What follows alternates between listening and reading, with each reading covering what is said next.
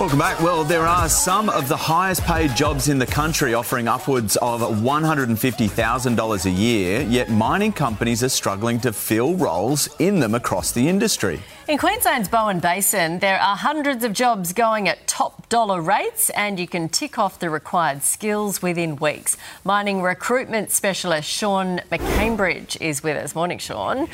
Most people would jump at these high pay rates. Why is it so hard to fill the jobs?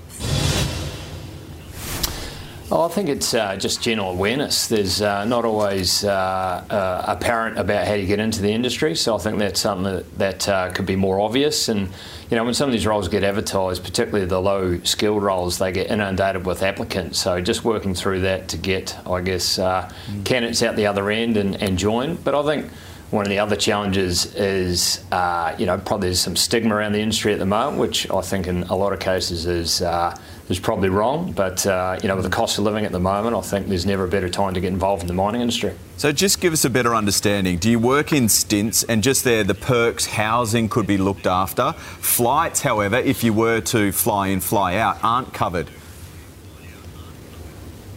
Yeah, in some cases they are covered, depending on the role that you perform on the mine. But some of the perks will include housing support, accommodation when you're on site on your roster. Some of the rosters are the likes of 7 on, 7 off. So you're living in camp accommodation, you've got all your meals, etc. provided. So that's all good. But over and above that, you've got other perks like sign-on bonuses, retention bonuses, productivity bonuses, retention bonuses. There's a lot going on over and above discounted healthcare, those sorts of things, extended leave. And the reality is, on a even time roster, you're really only working 5 months of the year. So pretty extraordinary money for working 5 months of the year.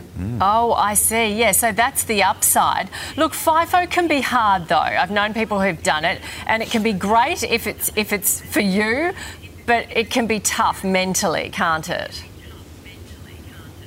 Yeah, absolutely. I think when you're away from your families, it's certainly a challenge, but I think it probably comes back to a lot of people, and I think that's what the mining industry always traditionally represented. It was an opportunity to get ahead, and I think now with obviously affordability being a bit of an issue, I think if the family's on board, for example, around why you're doing it, I think that makes all the difference. So it is challenging, but I think there's some good measures. There's a lot of great facilities on some of the sites now, whether it's communication or gyms or those sorts of things to make it more comfortable whilst you're away. Yeah, we were chatting off air, and you mentioned that some people fly in from Bali, so they have that lifestyle at home and then come in, do a stint of work and then head back.